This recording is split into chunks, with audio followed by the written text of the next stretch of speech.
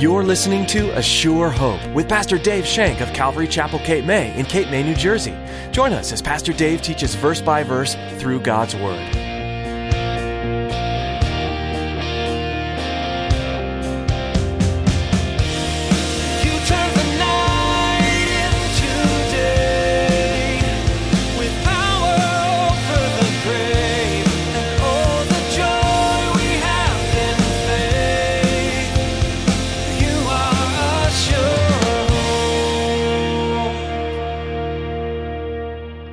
Sometimes, since we are all of like passions and like-minded, sometimes we fail.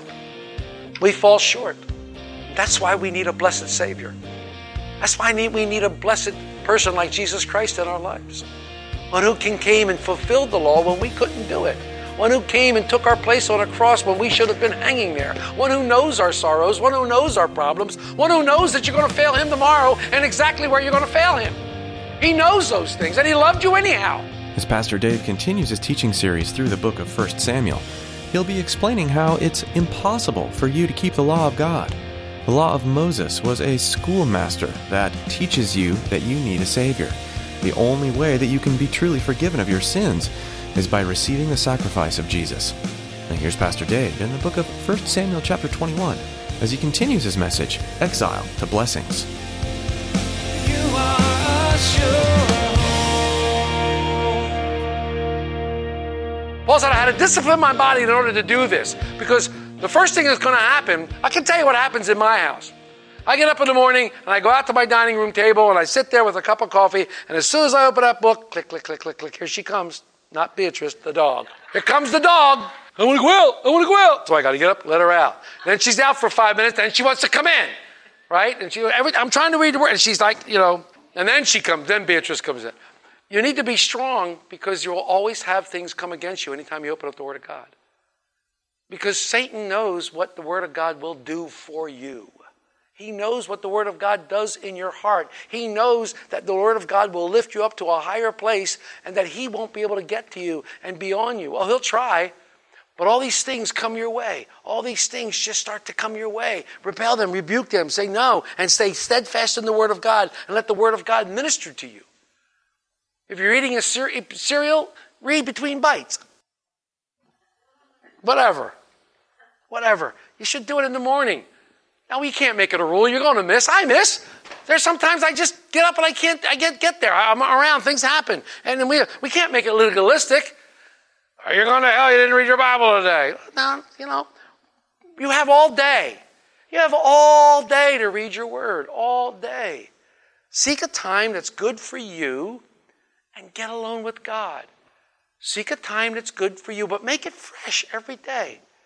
God has probably done wonders and great things in your life today. But tomorrow's a new day. And you want new and greater things to be done tomorrow. Don't rely on what happens. Get something fresh from the Lord. The priest says that the young men have kept themselves from woman. The showbread was not to be treated casually.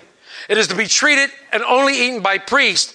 It shall be for the sons of Aaron, and they shall eat it in the holy place, according to Leviticus 24:9. While the passage in Leviticus does not specifically say that only priests can eat it, it establishes the principle that must be regarded that it is to be eaten in a holy and sanctified manner.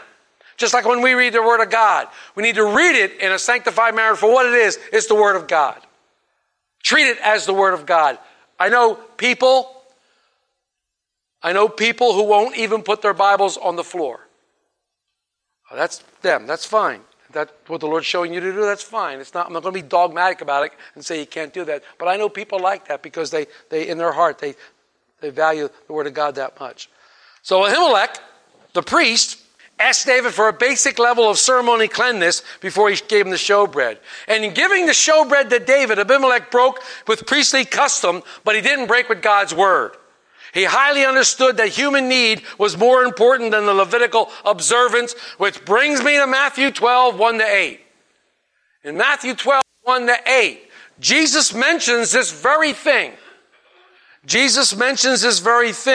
And he uses them to explain the matter. Jesus approved of what Abimelech did, and Jesus honored him by standing on Abimelech's same ground.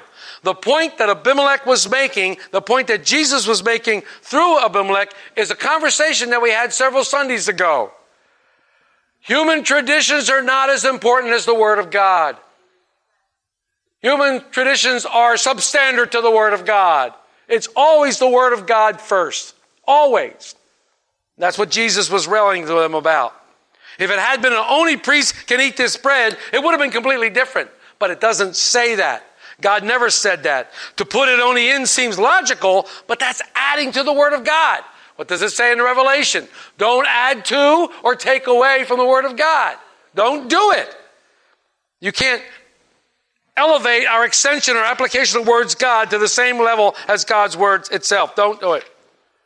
So we come to verses 7 through 9.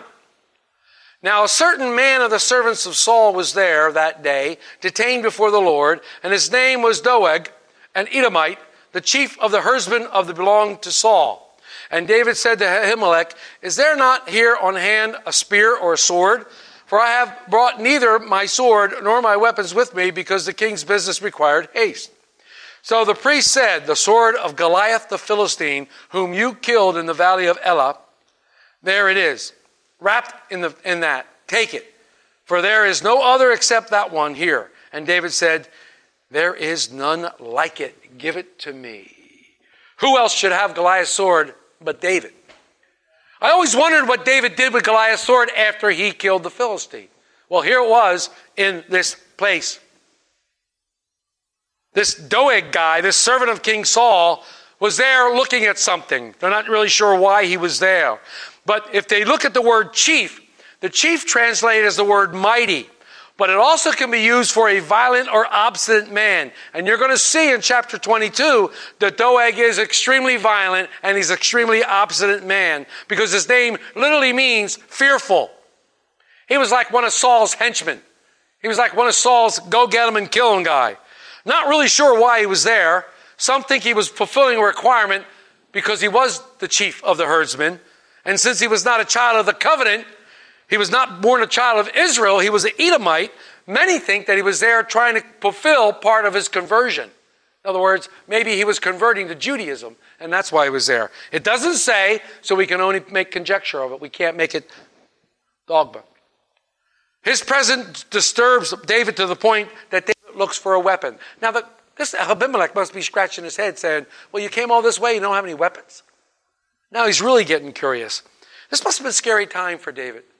He must have been on the run, no weapons, not knowing who he could trust as far as human concern, always looking out for those who might hurt him or kill him, or even those who might report him to the king. It's a hard thing. Paranoia comes in. We can understand why David wanted a weapon and why he asked. But it's also sad that David continued to lie about being on the king's business. Oh, I left in a haste and I'm on the king's business, so I didn't bring my weapons. David is desperately trying to avoid the king's business right now because the king's business is to kill him. Considering what the king's business was, David told the truth. The king requires haste. Yes, he did. He left in fast. One commentator said this. Listen to this.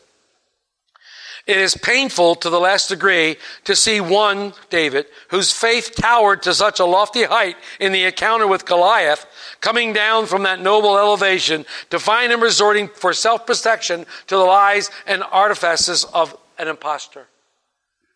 David was once the highest of highs when he killed Goliath. And now down here he's foraging and scurrying for his life. And he's lying. He's making up stories. It's sad. But we can learn a lot from David. We can learn a lot from David.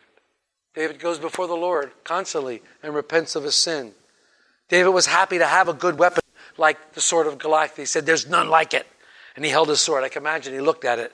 Must have been a powerful, powerful weapon. We read back in chapter 7 how strong it was and how much. I think it weighed like 15 pounds or something. It was really a very, very heavy, heavy weapon. I wonder if when he held it up, if he remembered that day he killed Goliath. I wonder if he held it up if he remembered that. When he killed Goliath, he didn't do it with lies and half-truth.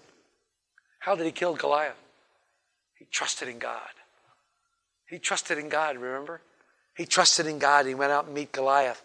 He trusted in God and God in all sorts of circumstances. You know, you can have the sword of Goliath and you can have the sword that killed him, but it would be better to have the faith that killed him. Our weapons aren't carnal. We don't have carnal weapons. We don't have swords and guns and those kind of things. Our weapons are spiritual. Our weapons are spiritual. Is David now trusting in the Philippine swords better than the shepherd's tools? There's nothing wrong with Goliath's sword. The Lord used it, but only in the context of the Lord using it in radical faith. Where was David's faith at this time? And let me make a point here. This shows you just how much could happen to one when you're under duress. When you are under severe duress, your faith gets extremely tempted. And sometimes, since we are all of like passions and like-minded, sometimes we fail. We fall short. And that's why we need a blessed Savior. That's why we need a blessed person like Jesus Christ in our lives. One who came and fulfilled the law when we couldn't do it. One who came and took our place on a cross when we should have been hanging there. One who knows our sorrows. One who knows our problems. One who knows that you're going to fail him tomorrow and exactly where you're going to fail him. He knows those things, and he loved you anyhow. Went to a cross to prove it. If we would only settle it in our hearts and walk forward in his love and in his mercy and in his grace, and have that radical faith that David had when he killed Goliath. You know, we're all praying for revival in this land of ours, this great America that we love so much. We're all praying in this land. But where's the radical faith that's going to change America? Where's the radical faith in our hearts that's going to change America? When's the last time you told somebody the gospel? When's the last time you demonstrated God's love to someone? When's the last time you even looked at someone with a smile on your face that loved somebody? Or were you one of the ones, oh, darn Shoobies are here, I hate them. I got news for you. This place would be a ghost town without the Shoobies. Every store would be boarded up and closed. For these people come down here and they spend thousands upon thousands of dollars down here. They're our life source. But yet every year you see people, oh, the Shoobies are coming. We hate them. Why would you? I can't believe you would hate them. I can't believe you would hate these people who are your life support. God is sending them here to keep you comfortable during the winter. Where's the love in that?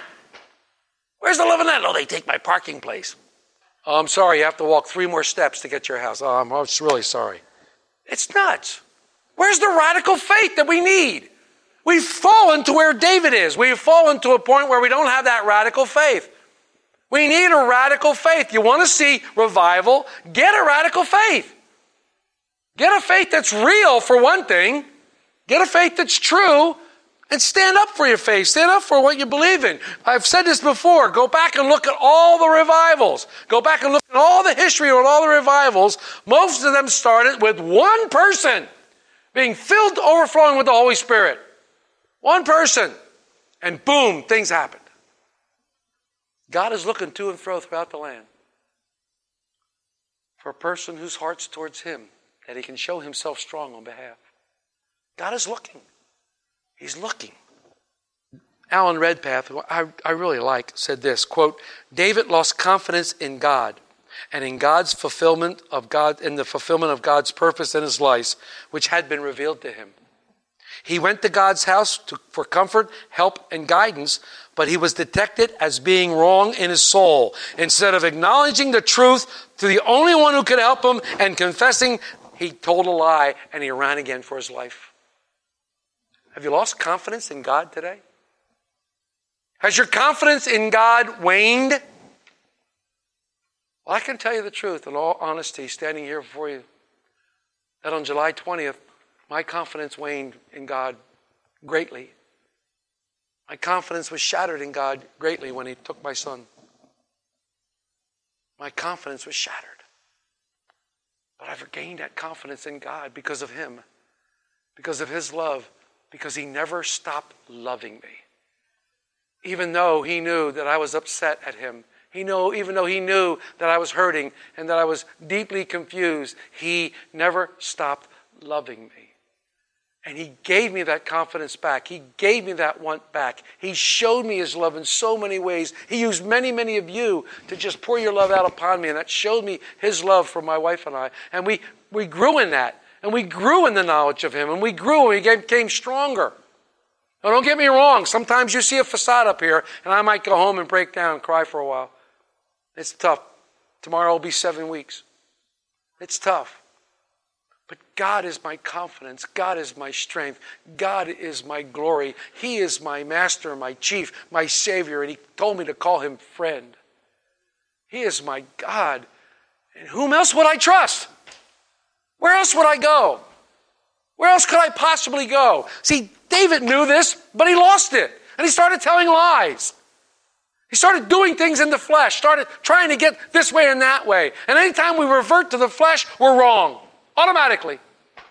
Because God is spirit. And those who worship him must worship him in spirit and in truth. And then David says these words about Goliath's sword. There's none like it. There's none like it. Give it to me. It's so precious to you that you want it. There is none like it. I give you the true sword. I give you the sword of truth, the word of God. There is none like this in all the world. There is none like this. This is God's truth. It's his word. It's inerrant. It's infallible. And it is true in every way. And everything that's said in here either has come true or will come true. And that is our hope, and that is our confidence, and that is where we place our trust. No matter what the trial is, no matter what the trouble is, that is where we place our trust. We place our trust solely in God's word. Solely in God's word.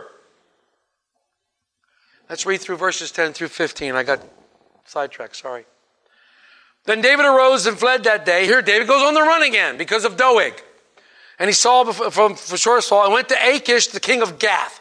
And the servants of Achish said to him, is this not David, the king of the land? Did they not sing of him to one another in the dances, saying, Saul has slain his thousands, and David his 10,000s? And now David took these words to heart, and was very much afraid of Achish and the king of Gath. And so he changed his behavior before them, pretended madness in their hands, scratched on the doors of the gate, and let his saliva fall down on his beard. Then Achish said to his servants, look, you see the man is insane. Why have you brought him to me? Have I in need of a madman that you have brought this fellow to play the madman in my presence? Shall this fellow come into my house? Holy mackerel.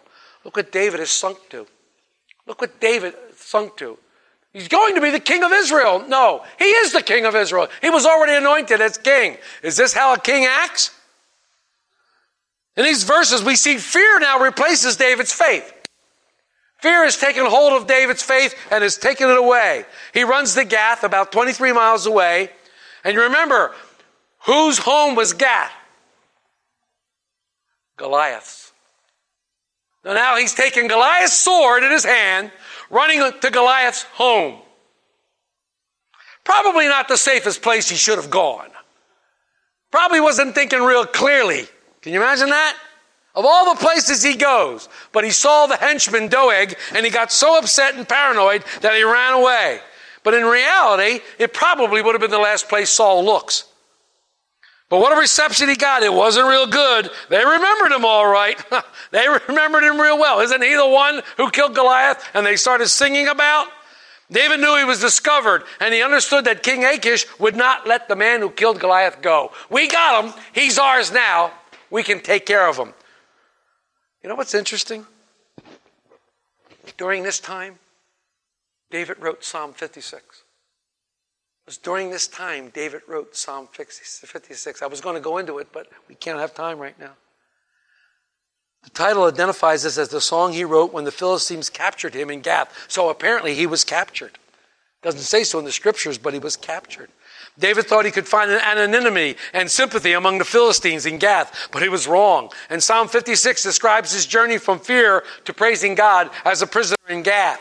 Psalm 56 shows that the slide that started on the road with Jonathan and continued to Gath now comes to an end.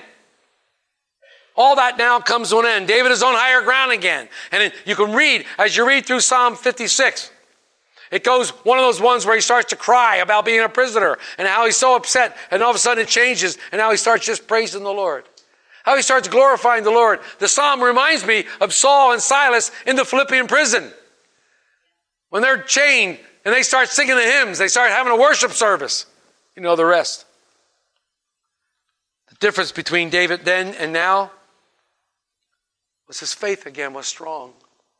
David had turned back to the Lord. David had now turned back to the Lord. And that's what happens. When we get on the wrong path and things are going ever so wrong for us and we're struggling and we're doing things that we're not supposed to do and we're in the midst of just trials and stuff like that, as soon as you make that turn back to the Lord, everything changes. Everything changes. Everything changes because as soon as you turn around, the Lord is standing there with his arms open, saying, where you been? Where you been, bucko? Come on back. Where you been? That's what's happened. That's what happened. David turned around and the Lord was right there. He said, man, I've been waiting for you, man. Where you been going? You've been acting crazy. You've been doing all this stuff. Don't you know that I love you? Don't you know that you're my child? Don't you know that nothing's going to happen to you? If you're running today, if you're acting crazy and slobbering all over yourself, scratching at doors, you need to turn around because the Lord's right there behind you, saying, come on back. Come on back. David's plan worked. Achish says, I don't want this guy. He's nuts. Keep him away from me. He's pathetic. Was David walking in the spirit or in the flesh when he did this? Some commentators believe that he was in the spirit, trusting in God, but the change in Psalm 57 happened before David's escape. And it made sense that the Lord would guide him, and David went into a path where the Lord can humble him. When David tried to protect himself with lies and tried to find refuge in the ungodly, he was really acting crazy. That was the crazy move. Going to Gath was truly a crazy move. But David repented in Psalm 56. He asked for mercy and trusted in the Lord again. And the Lord, again, was with him. And Achish said, he's acting like a madman. Get him out of here. This was probably one of the lowest points in David's life. But it probably was one of the highest points of David's life also. The Lord uses it once again. And David writes the mighty, mighty Psalm 34. Oh, what a psalm. If you do anything later on tonight, read Psalm 34. What a great psalm. It's his declaration of joy when he was given back his life at Gath. That's what the psalm reads. It says, a psalm of David when he pretended madness before Abimelech, who drove him away and he departed. Listen to these opening words of Psalm 34, verses 1 through 3. I will bless the Lord at all times. His praise shall continually be in my mouth. My soul shall make its boast in the Lord. The humble shall hear of it and be glad. Oh, magnify the Lord with me, and let us exalt his name together. I sought the Lord, and he heard me and delivered me from all my fears. Wow. David was amazed at what the Lord had done in his life. He was joyful because the Lord had delivered him once again. But see, David should have known nothing will thwart the plan of God.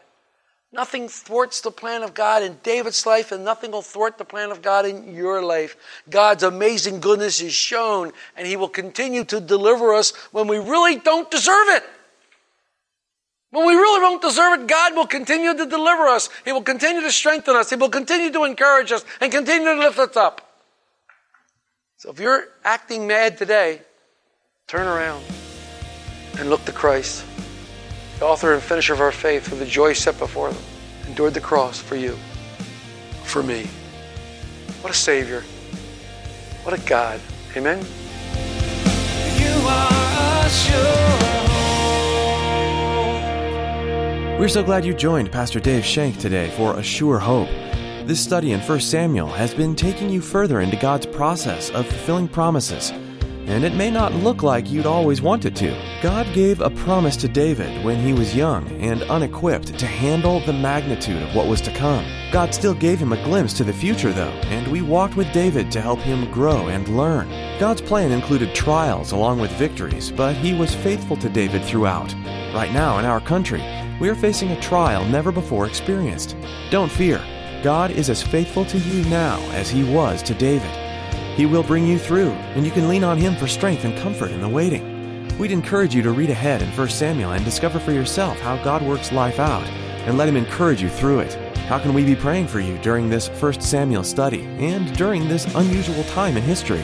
Please give us a call and let us know at 609-884-5821. Again, that number is 609-884-5821. We are pleased to be able to bring you teachings from God's Word on each edition of A Sure Hope. If you'd like to hear more from this series in the book of 1 Samuel, visit ASureHopeRadio.com. There are several teachings on various books of the Bible available online for download, and we encourage you to share them with friends and family. That's all we have time for. Thanks for tuning in to A Sure Hope.